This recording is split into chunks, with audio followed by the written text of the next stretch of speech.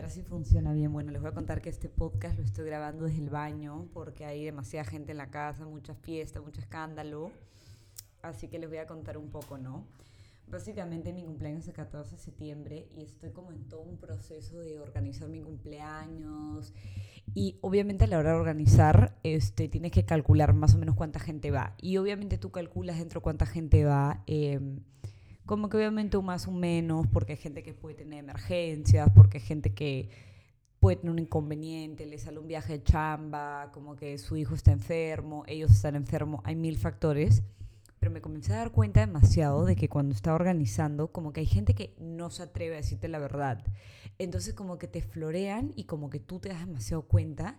Y me comencé a dar cuenta que había como un patrón en el florear. Entonces como que las excusas, los motivos eran demasiado raros. Entonces les voy a como contar lo que yo siento y lo que yo como pienso de la situación. Y me da un poco de pena porque a mí no me importa que me digas no me provoca, no me gusta, no tengo físico, ese día no me interesa o no quiero ir porque tengo social anxiety, como que no tengas miedo de decírmelo, ¿no? Pero bueno, les voy a contar un poco. Yo considero de que vivimos en una sociedad que tiene mucho miedo de decir la verdad porque hay demasiado chance de que te juzguen. Entonces, creo que hay demasiado chance de que de repente, si dices que no, la persona se molesta, se va a resentir, te va a quitar el habla, se va a ofender, te va a decir eres un mal pata por no venir a mi cumpleaños, eres demasiado infiel porque me fallaste. De repente van a comenzar a rajar de ti, ay, alucina que esa huevona no vino porque no sé qué huevada, o me iba al pincho porque no hizo nada y no vino, o ya, X. Entonces como que me comencé a dar demasiada cuenta de esa huevadita y las excusas típicas eran como que te aviso en un toque, voy a hablar y te digo, o era como que le voy a preguntar y te aviso, voy a chequear mi horario, voy a corroborar con mi jefe, voy a no sé qué, en vez de decirme tengo clases, ese día trabajo, ese día no voy a poder porque tengo que dar a mi chibolo al nido. Como que la gente metía unos floros que no tenían mucho sentido porque al final del día tu horario universitario creo que ya está estructurado. Obviamente si te ponen un examen de la nada, te la doy. Obviamente puedes estar enfermo, obviamente, pero no me florees, o sea, no me importa. Si no puedes venir, si no quieres venir, es demasiado válido. Pero lo que ha pasado es que estamos, perdón, estoy abriendo esto para poner como mi trípode. Hemos creado como una sociedad donde todo es juzgar. Entonces, donde va a ser como que, oye, si yo le cancelo, va a decir que soy una pisada. Y si yo le cancelo, va a decir que soy una arrastrada. Como que toda esta huevada. Entonces, creo que a raíz de esto me he dado cuenta que tenemos que normalizar el aceptar y no juzgar la decisión ajena.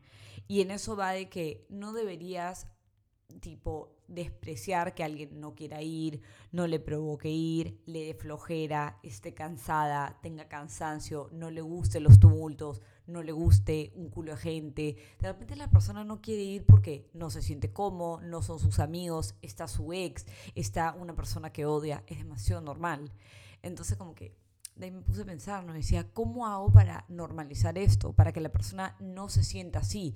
Porque si bien es cierto, hay un culo de gente que me ha dicho, oye, pues yo estoy haciendo una clase ciclo cerrada, pero tengo que pagar las bicicletas y no quiero pagar bicicletas y ahí que se queden tiradas.